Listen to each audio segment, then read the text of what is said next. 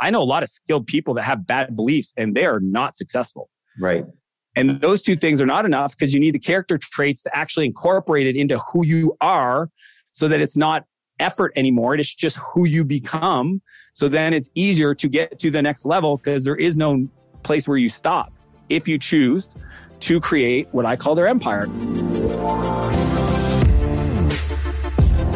Welcome, everybody, to the Chris Harder Show, where we are making you unapologetic about your pursuit of success, knowing that when good people like you make good money, they can then do great things. My name is Chris Harder, and several times per week, I will bring you epic guests, solo episodes, and every single tool, trick, and skill set you need to grow your business, grow your money mindset, and to grow your wealth to levels that you have never reached before.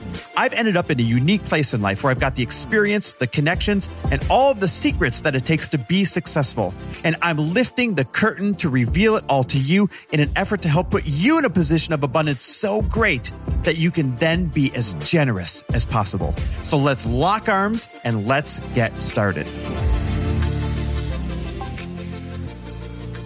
Hey, everybody. Welcome back to the Chris Harder Show, where we absolutely believe that both prosperity and generosity can and must coexist. Really, really excited for today because this is one of the best interviews I have ever done in terms of like the energy and just the content that comes out of it and the life advice that comes out of it. I'm sitting down with my friend, Dan Martell, and we are talking about everything from the time he was arrested and the prison guard that said something that changed his trajectory forever. And then we're going to get into how we can make great big differences in people's lives with little small gestures here and there. I'm telling you, like, it's going to be hard to keep a dry eye as he tells some of these stories. And then we're going to talk, of course, about his multiple exits in tech and the incredible wealth that he's been able to create and the good things that he's been able to do since he's created this wealth. But most of all, we're going to talk about the fact that he has mastered balancing life and success. He has a formula for it. He has a system for it. And he has an incredible new book that we're going to talk about for it as well. As a matter of fact, stick with us to the end because, as you know, I love to give away books. And I'm giving away books to those of you who make it to the end. Got a fun little task for you. So anyhow, you're going to love this episode because I loved this episode. I loved this chat. And I love everything about Dan Martell. So get ready, listen up, because here we go.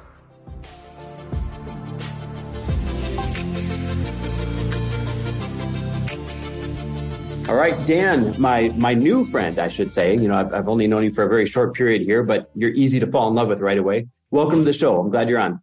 Chris, it's an honor, man. I'm going to set an intention. I know this is crazy, but I would love to set the intention. This is one of the best podcast conversations you have, which sets, I know the bar is set crazy high because I know you're guests, but that's the one intention. So I really want to serve your audience. And two, I'm an open book, 110%, whatever can serve. I'm really honored to be here. I love that. One, I'm big on setting intentions. Two, let's knock this thing out of the park. I know that we're going to do that. I want to start somewhere really special. I want to open by asking you about a prison guard named Brian. He had a profound effect on your life. Tell me about this man named Brian and what happened. Yeah, this is like 1996. I'm 16 years old. I grew up in a really challenging environment, in and out of the system, foster care, group homes, got into drugs, became an addict at 14, prison at 15, released, like just a trouble. I was second oldest of four. My family, my dad was not home often. My mom was an alcoholic. So a lot of trauma, a lot of challenges. And when I was 16, I found myself in an adult prison due to the severity of my crimes. And I'd gotten in a fight with this kid named Kirk. As a teenager, I don't know if you had friends that were like, for whatever reason, they were like built like a muscle. Like Kirk had an 8-pack. And it didn't make sense to me because like I always hated that they looked like a 35-year-old, fit 35-year-old, and they're 16. Exactly. It made no sense. So anyways, we're having breakfast and he goes for the coffee and I'd taken the last of it. And he goes, he starts, who's the goof that drank the last coffee? And well, next thing you know, like fight goes off and we get picked up, thrown in solitary confinement, what they call the hole. And it's probably like the worst thing you could do to another human. You're in your underwear 23 and a half hours a day, lights on 24/7. And I'm just sitting there staring at like the stainless steel toilet sink thing. like no books, like you're just sitting there and they don't even tell you how long you're there for. So it's like, am I here for a week? Am I here for 2 days? They let you out into this area. It's like caged in 4 walls. Yes, you're outside, but you're not. And what happened on the 3rd day, the door opens and it's this guard named Brian. And Brian was like one of those guards. He'd been working there for probably a decade. And he was the kind of guy that would like look the other way if you respected him, so like extra dessert, a little longer playing certain games, grabbing some stuff, bringing it to your cell. You shouldn't be, but like, you're not breaking any laws, but he would, you respect him. He would give you some leeway. So I had a lot of admiration for him, even though, he was a guard and that's usually not the way that works. So when he opens the door, he's just like shaking his head in disappointment. And he just says, follow me. And I was like, oh man, like Brian wasn't there when the fight broke out. And he's walking me back to the cell block. And as we're walking down the hallway, we go past the door to the cell block to the next door, which is the guard unit. And the guard unit is like on the corner of these 2 cell blocks. And it's the inside of the one-way mirror that I'd never seen inside of. And no inmates were allowed there. Yeah. And he opens the door and he says, come on in. And I was like, I didn't know what, like, I was like, I thought it was a test, right? I was like, kind of hesitated. And he's like, come on in. And he asked me to sit down in the corner. My back's facing the one-way mirror. So I'm like in this room and he grabs a chair, pulls it up in front of me where he's sitting down, kind of looking at me in my eyes. And he's like, what are you doing here? Mm-hmm. And I was like, well, I got in a fight with Kirk and they threw us in the hole. And he goes, no, not that. He goes, what are you doing here in this place? And I was like, well, I got in a high-speed chase and I had a gun. And he goes, no, not that. He goes, Dan, what are you doing here? Because I've been working here for a decade and you don't belong here. And he goes, if you've never heard this, I want you to know that doesn't make sense to me that you're in this place. And I don't know. There was just something inside of me at that moment where I was just like, maybe he because I was like, okay, he has no reason to tell me this. And he knows all the other kids. And I don't think I've ever seen him pull anybody else aside. And like, maybe he sees something and I don't see it myself. And that began this seed of a belief inside of me that allowed me to take 3 months to work through getting out of that place to release to a rehab center that I spent 11 months where I finished off my sentence. And this crazy story, Chris, at the end of this program where I rebuilt this relationship with my family and the trust that I had lost and my self-worth and my emotions and my feelings. I was helping Rick, the maintenance guy, clean out one of the cabins and because it was built on an old church camp. And there was an old computer with a yellow book on Java programming sitting next to it. And I don't know, something spoke to me and I opened up this book and followed chapter 1. And in 20 minutes, I had the computer saying, hello world. Wow. And I thought, maybe you're old enough to remember Doogie Howser or maybe not. But yeah, I thought for sure. Doogie Howser, MD. I thought I was the Doogie Howser of coding. Believe it or not. That's crazy. So like that was this weird another moment in my life where I was like, it just spoke to me and I became obsessed. It became my new addiction. It literally saved my life. Software programming, 1997, 98. And I get out and I discover this cute little thing called the internet. And I've gone on to, as you mentioned, like built software companies and exited those in Silicon Valley and invested in 50 companies and $4 billion companies. Like my life looks completely different. It all started because a guard named Brian took the time to share with me a belief. Dan, I don't want to brush over this. You get visibly emotional when you talk about Brian, and it's been years. And I'm guessing you've told this story, hundreds of times, and yet it still evokes this emotion. Yeah. Do you think you would have had any shot, any trajectory, any other intervention that would have put you on the path that you're on today without Brian? Dude, that's, I think, why I get emotional, because I was just like, I think of my kids and the life I live today. And like, if you look at the numbers, like statistically, I'm an anomaly. Yeah.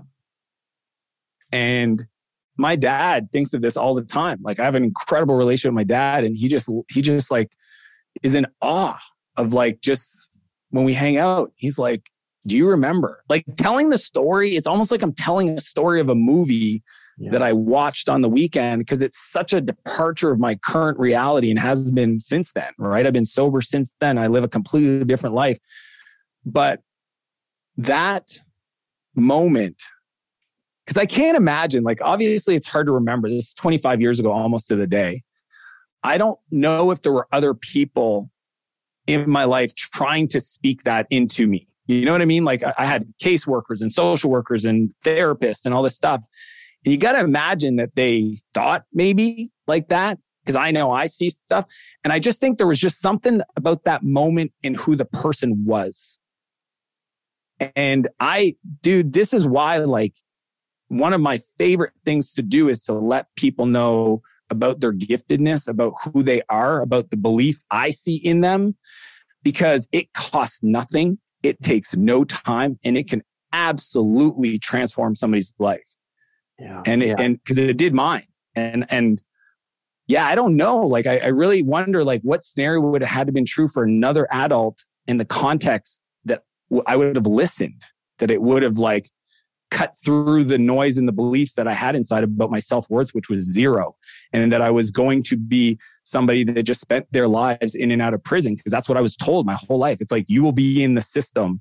If you go back a second time, you're just now part of the system. And I knew these kids, I meet them. There was one guy, Lewick, he'd been in prison for 3.5 years.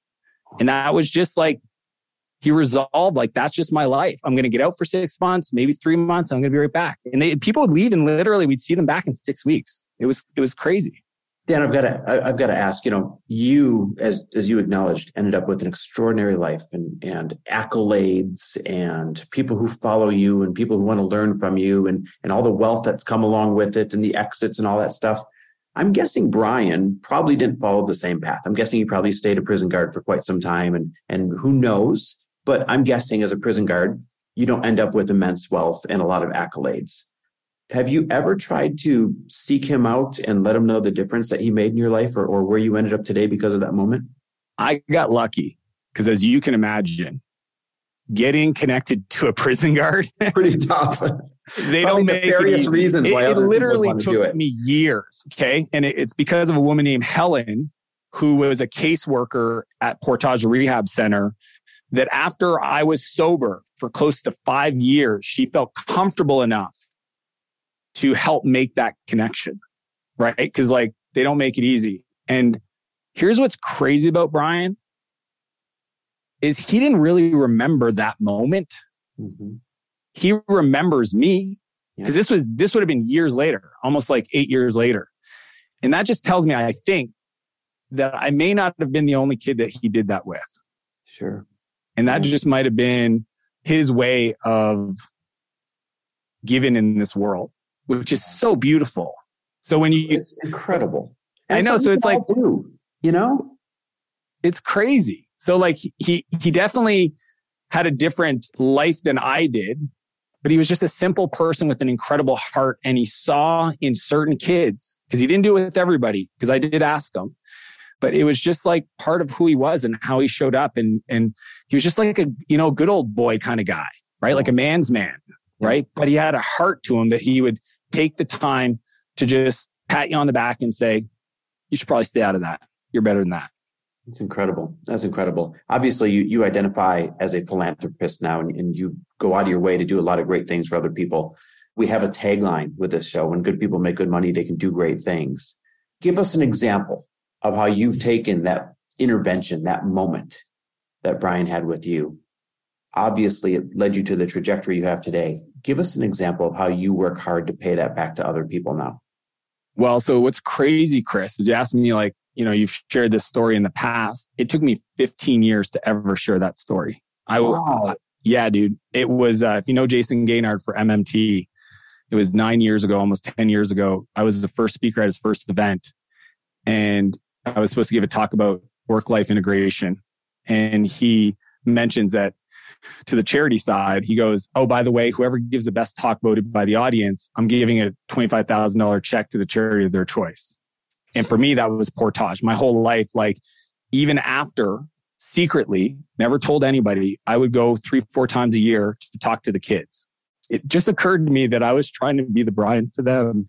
So it was a big part of my life, but I just kept it secret because there's a lot of shame. I didn't want anybody to not support my business or judge me or whatever. I just never talked about it. And when Jason told me that, I remember going back to my hotel room because I'd never given the talk and I didn't want to like completely break down on stage. So as I was leaving to go to my hotel room, my wife's there. She's pregnant with our second.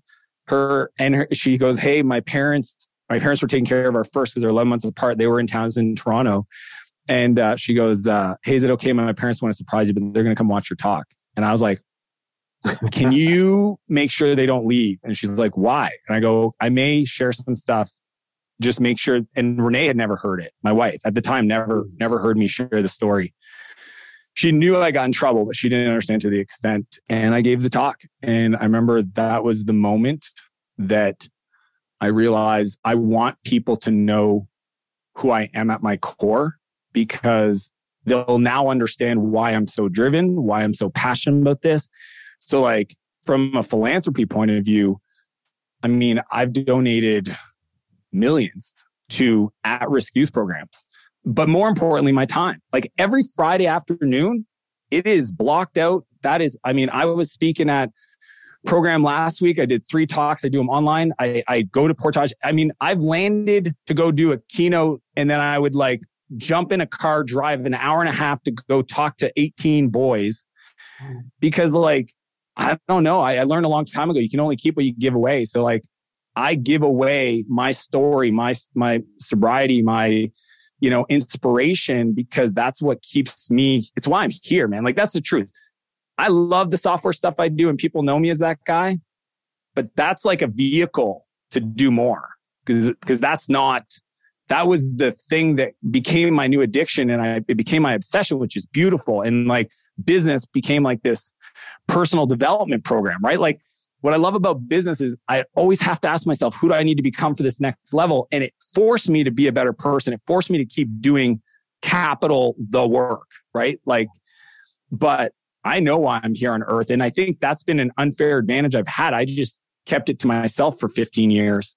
But I would say the thing I'm most proud of, Chris, is like on a daily basis, I slow down to let people know what I see in them. And I don't care if it's the person working at the restaurant or somebody that's helping out in a yard or whatever. Like I literally, if I see somebody doing something, and my wife is funny because like it causes us to be late. We were at the border control and I saw a dad being an amazing dad. And I like went across the line under the thing. And I just said, "Hey, excuse me, can I just share with you? Like I've watched you with your kids. You're an incredible dad."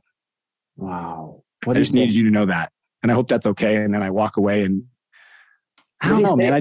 How do you react? He just was like, "Thanks." It's just one of those things where it catches people by this blindside. And I don't know why, but Chris, like, I told myself a long time ago, if it speaks to my soul, like if I actually notice it, I almost feel like I'm not honoring my God if I don't say something. Like I just can't, for whatever reason, that experience, that moment, because there's thousands of people in a lineup. You're going to a bunch of restaurants. But if for whatever reason I see something exceptional in a kid, in an adult, in any person, I don't know, man. I feel like if I don't do it, that I'm not honoring the person that saved my life. Wow. Dan, I love that you do that because, you've probably heard the phrase, what gets recognized gets repeated. And nobody, like you said, they're taken off guard. Nobody takes the time to tell a stranger that they're doing an extra good job on the yard, or they're doing an extra good job as a dad or a mom, or they're doing an extra good job with joy in their heart, handing a burger over the counter. No one stops to tell people that. And when you stop to share that with somebody, they feel so seen that might be their Brian type intervention that keeps them going. That might be their moment where they realize, maybe I am special. Maybe people see this extra effort, and then what do? They lean into that extra effort. What gets recognized? I never heard that quote before. I really love that.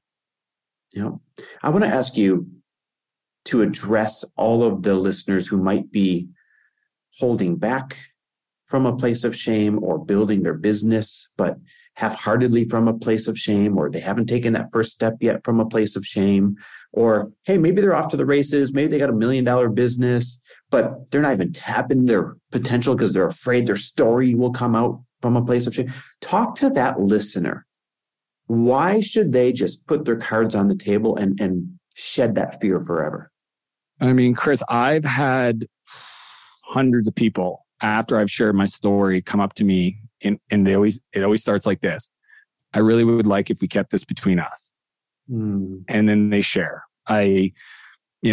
Recently guy goes, I ended up spending 4 years in prison in my 20s. This is a 48-year-old man. Nobody knows. I want to do something with it. I don't know how. So I get it. Like I was that person and I get asked hundreds of times. Here's the reality. Okay. To say there was no downside of me publicly sharing that wouldn't be true, because I was telling you earlier, my wife and I were planning on moving to the US, to San Diego. And the reason it got delayed is because as soon as I went to apply for a visa, the lawyers searched on the internet. Well, guess what shows up when you search on the internet? My about page and my story and my YouTube videos and me talking about this background.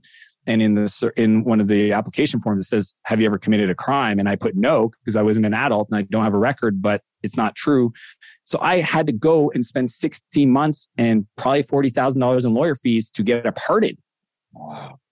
So I do understand personally that there is a potential downside that is real for certain people depending on their circumstance. But I will say this, bring it on 1,000 times. I would do it over and over. There were the amount of relationships and empathy and support and just being me, not like, oh man, what did somebody say once? Oh, the cave you fear to enter most holds the treasure that you seek. Yeah. Wow. That's Joseph good. Campbell. Wow. Or the man who has nothing to fear is the most dangerous man in the room. Yep.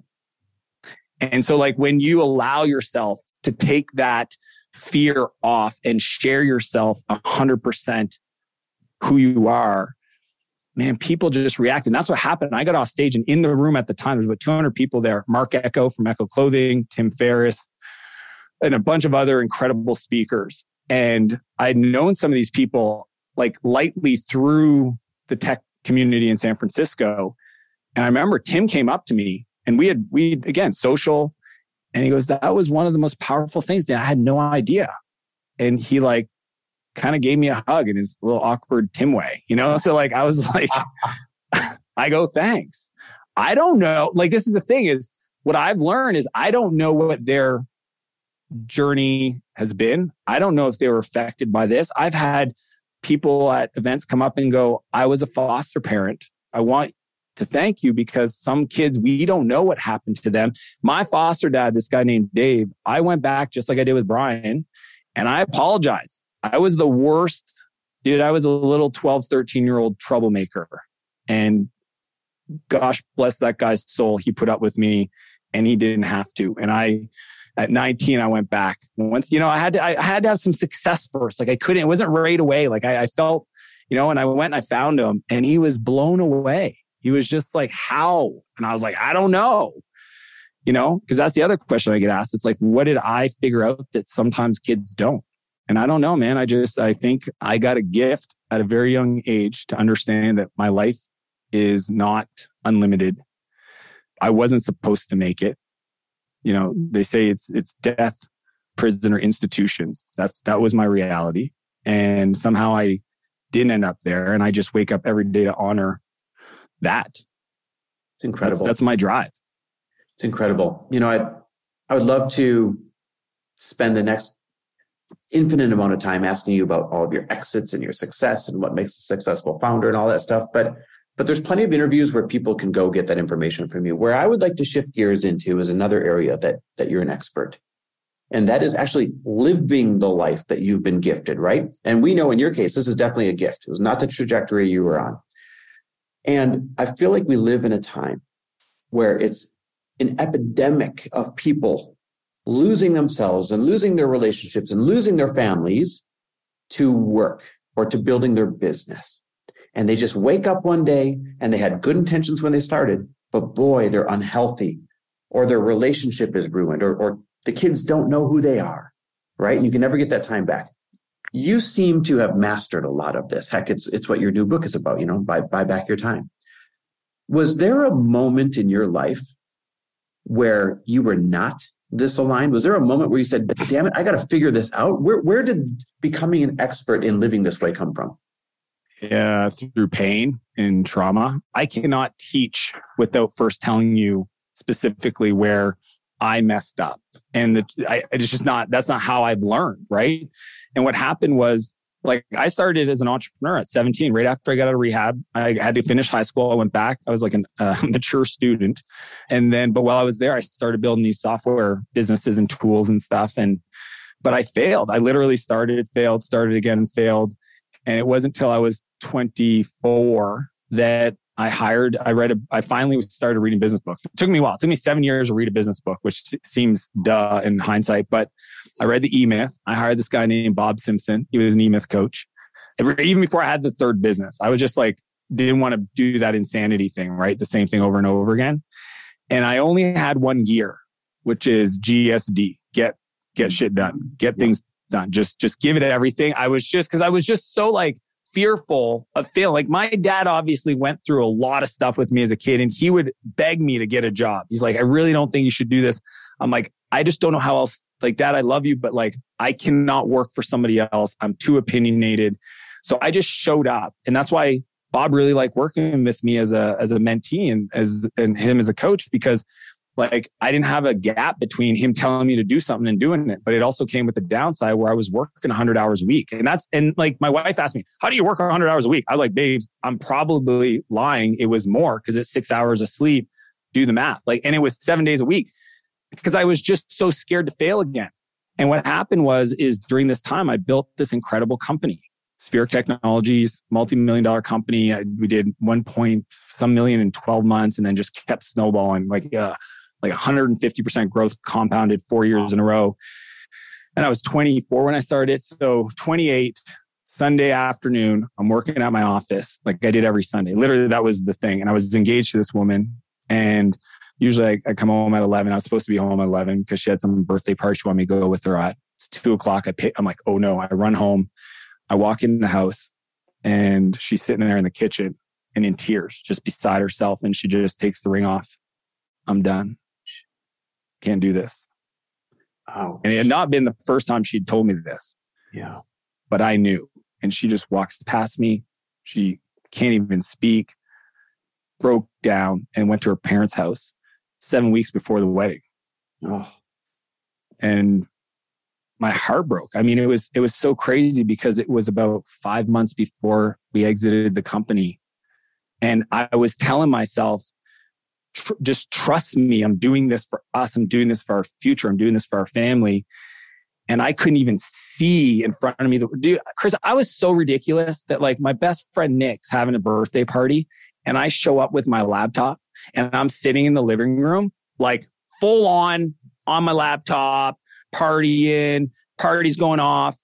And in my head, I'm saying to myself, I'm the best friend ever. Because I'm so busy, and here I am at his birthday party. I don't miss anything for my friends. And if you talk to him today, he would tell you, there was a period where Dan was so ridiculous and he couldn't understand. He's like, why did you even come? And da-da-da. And I was like, what? So what happened is after my fiance left me, like I had a moment of like, because I'm so driven and creative. Like I want to create. But I was so bad at being in a relationship that I actually asked myself, and I had to go see a therapist because it really affected I was having anxiety attacks, and like my whole identity, my whole life just like evaporated. And I was questioning if I could ever be in a relationship. Like real talk, Chris, I was like, for 6 months, I thought I have to become okay resolving the fact that I will always be by myself, that I should not have kids. I shouldn't have a family. I'm not a great person to be in a relationship with. I'd rather create wealth and give that to the kids at Portage and support. That's my gift. That's what I'm here to do. And that's just what it's going to be. Luckily, I moved to San Francisco, and I see a completely different way that people build companies, that they look for leverage. I meet a guy named Naval Ravikant, who a lot of people know today.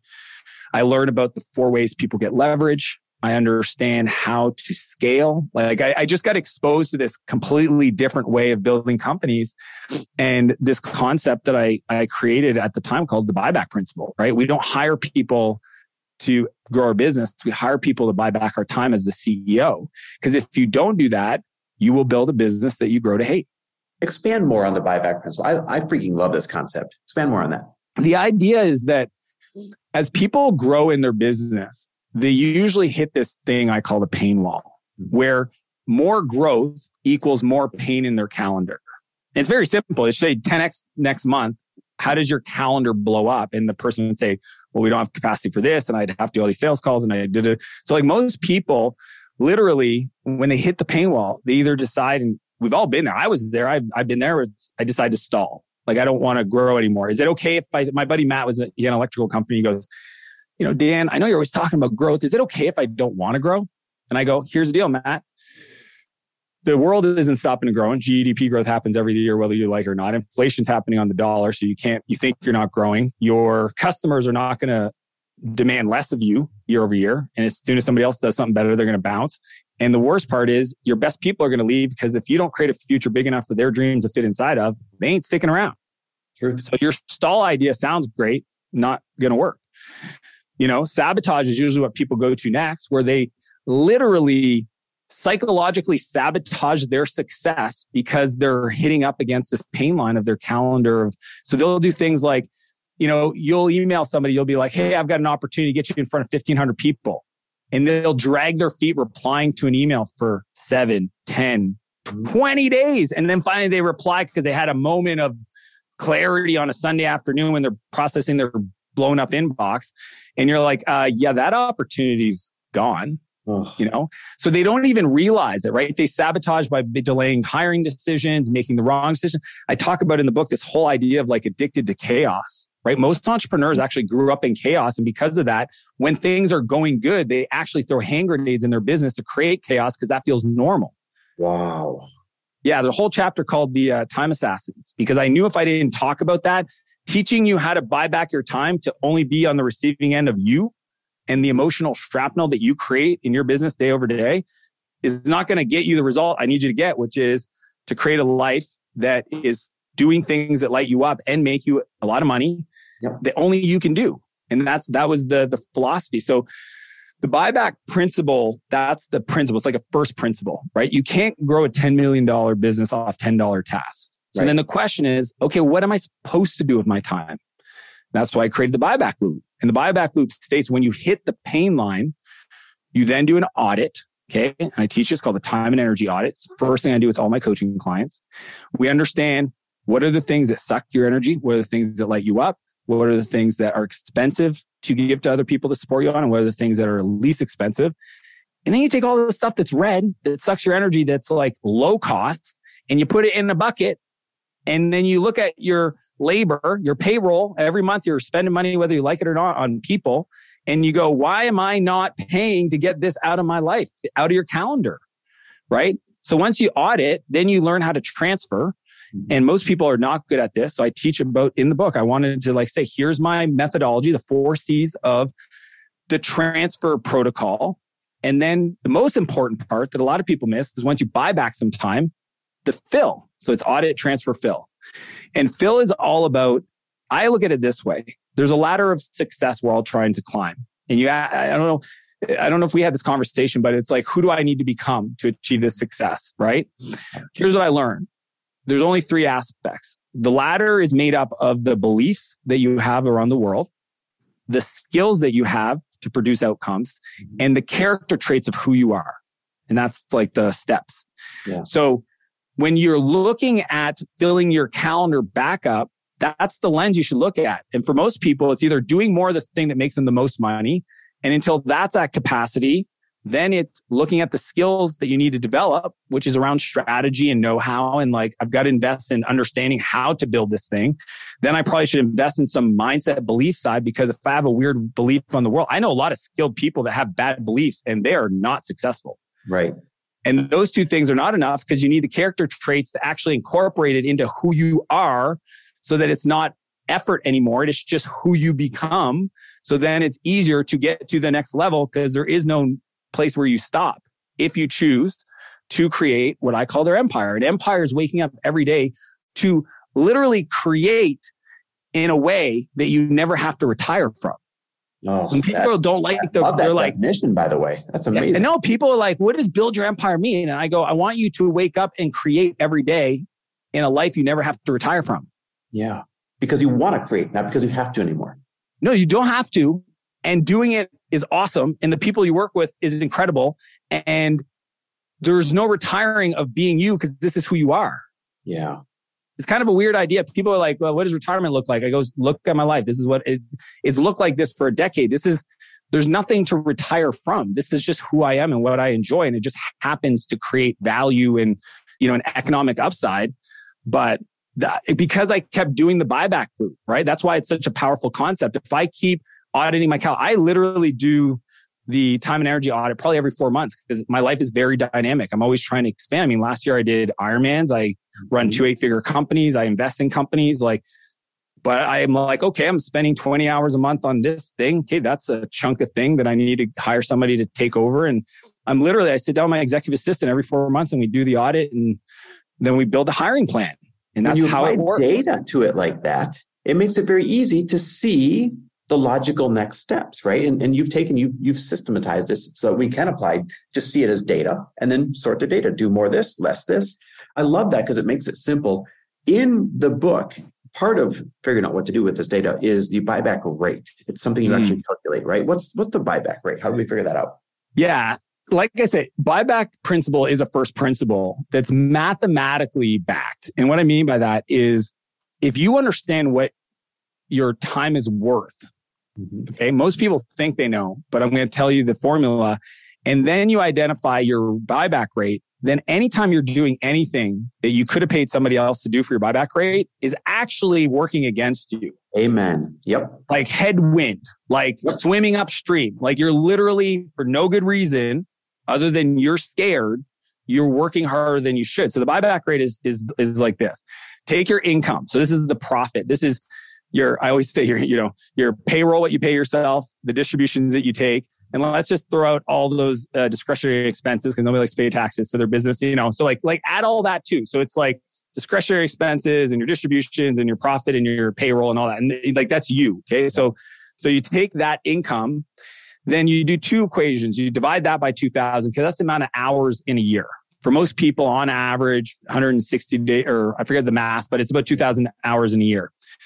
So if you're making 100,000 a year, then you're making $50 an hour at that level. But the buyback rate is you take that number divided by a quarter, right? A fourth, because I want you to get a 4 times ROI on your time. It's not about trading for 1 for 1.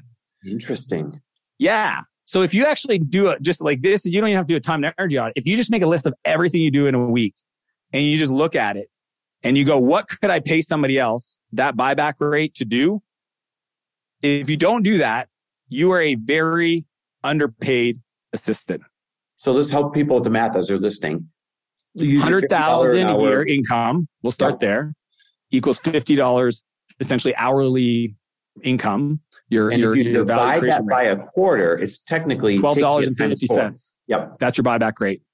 So it becomes a game because I want my buyback rate to be huge, like 5,000, 10,000, 20. Right. Like you want it to be the biggest, right? Where you're like, and like, this is where we're at, where it's like, hey, maybe I should fly private for this thing.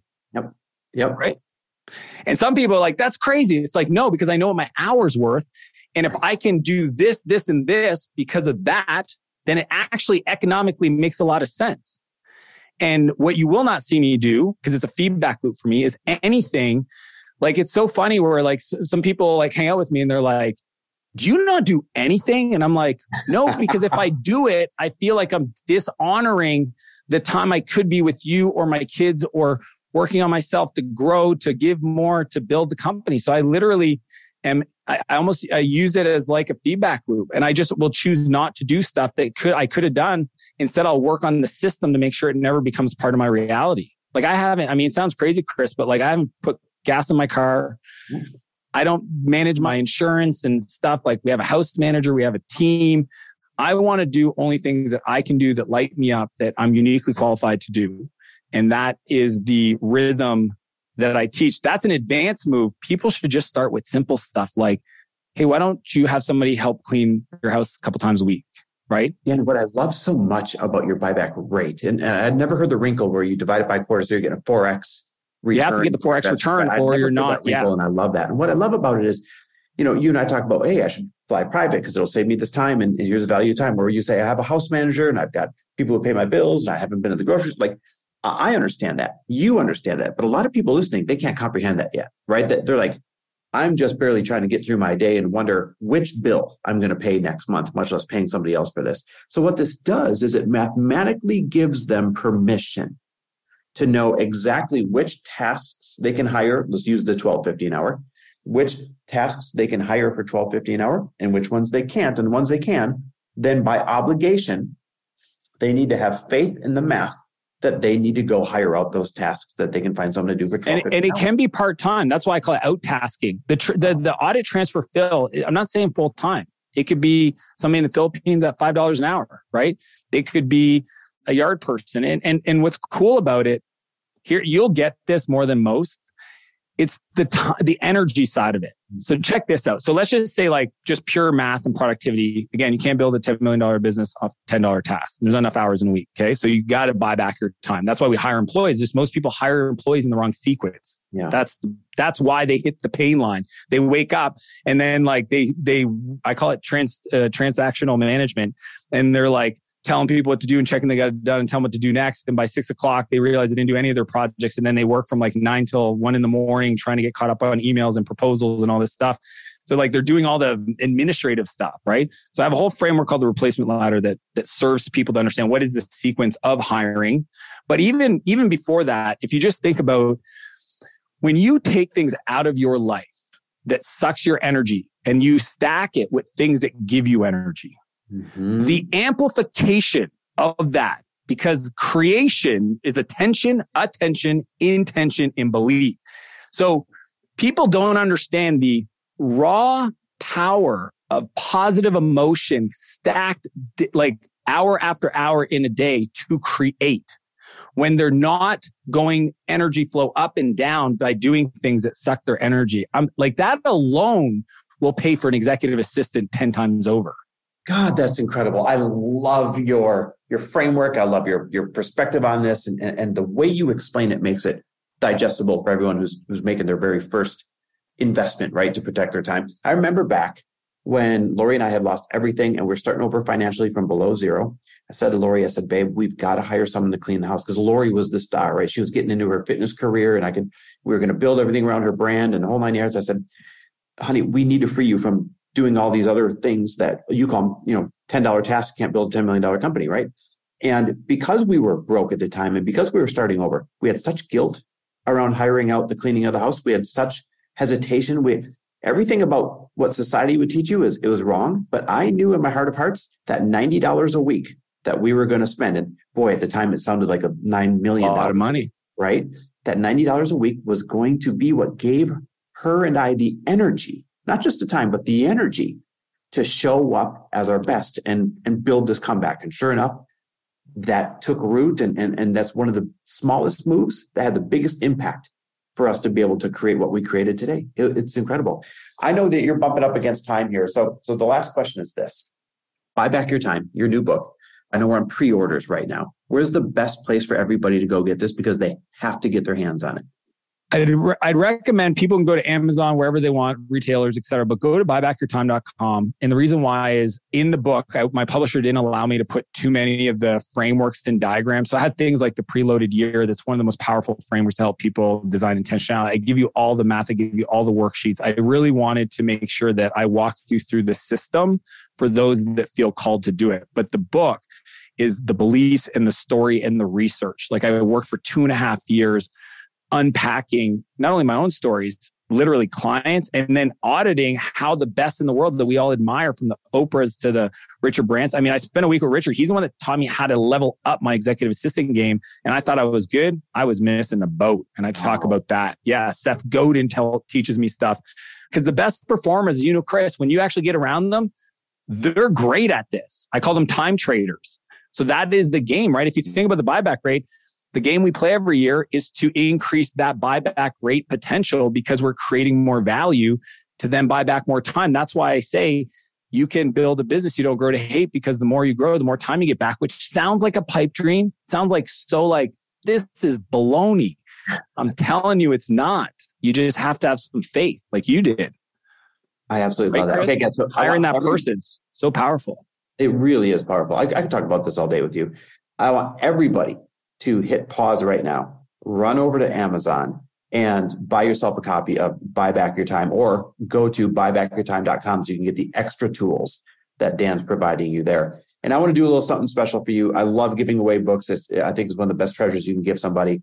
To the first 25 people that listen to this, that tag you and I on Instagram with their favorite takeaway from what you've taught, my team will buy and send them a book. Now, remember, it's pre-order right now. So be patient, wait for your books. But all you guys have to do is tag both Dan and myself on Instagram with your favorite takeaway. The first 25 of you that do that, my team will buy you guys a book and send it over once they're available. Dan, any closing words? No, Chris, as I mentioned before we got going, I've been a fan of your podcast, of Lori and yourselves, your story. Renee and I, my wife, we absolutely appreciate the way you guys show up and share. This is more of like, I want to make sure I give you your roses, right? As we have a chance to close up, because when I was thinking of people I wanted to share this message with, you were one of those people. And I look forward to any time you want to talk more, but obviously I love this stuff. But it's an honor, man. I'm really on a mission to start a movement. Like, I really want Buying Back Your Time to be vernacular in the entrepreneurial community, so that friends can see somebody struggling and going, hey, you need, and I don't care if they buy my book or not. I don't care if they take everything from my book and teach it as their own. I honestly don't care. I just want people to understand there's a different approach to doing it that will allow the driven ones, because they're the ones that was me, right? Like, you're going to create, you're going to show up, you're willing to do the work. I call them frustrated builders, right? They're the ones that say, look, I'm willing to do it. Just tell me which way to go. I just want to make sure those people don't self-inflict a lot of emotional shrapnel along the journey. They don't have to, because it's going to stop them from creating more. So that's my why. It is one of the most important lessons that you can ever teach anybody, is how in this very short life, they can squeeze more time and therefore squeeze more life out of it, because we blink and it's gone and we have all the shoulda, coulda, wouldas. So your mission is the most important mission right now. Dan, I can't thank you enough for being on. It means the world. I can't wait to have more of these conversations.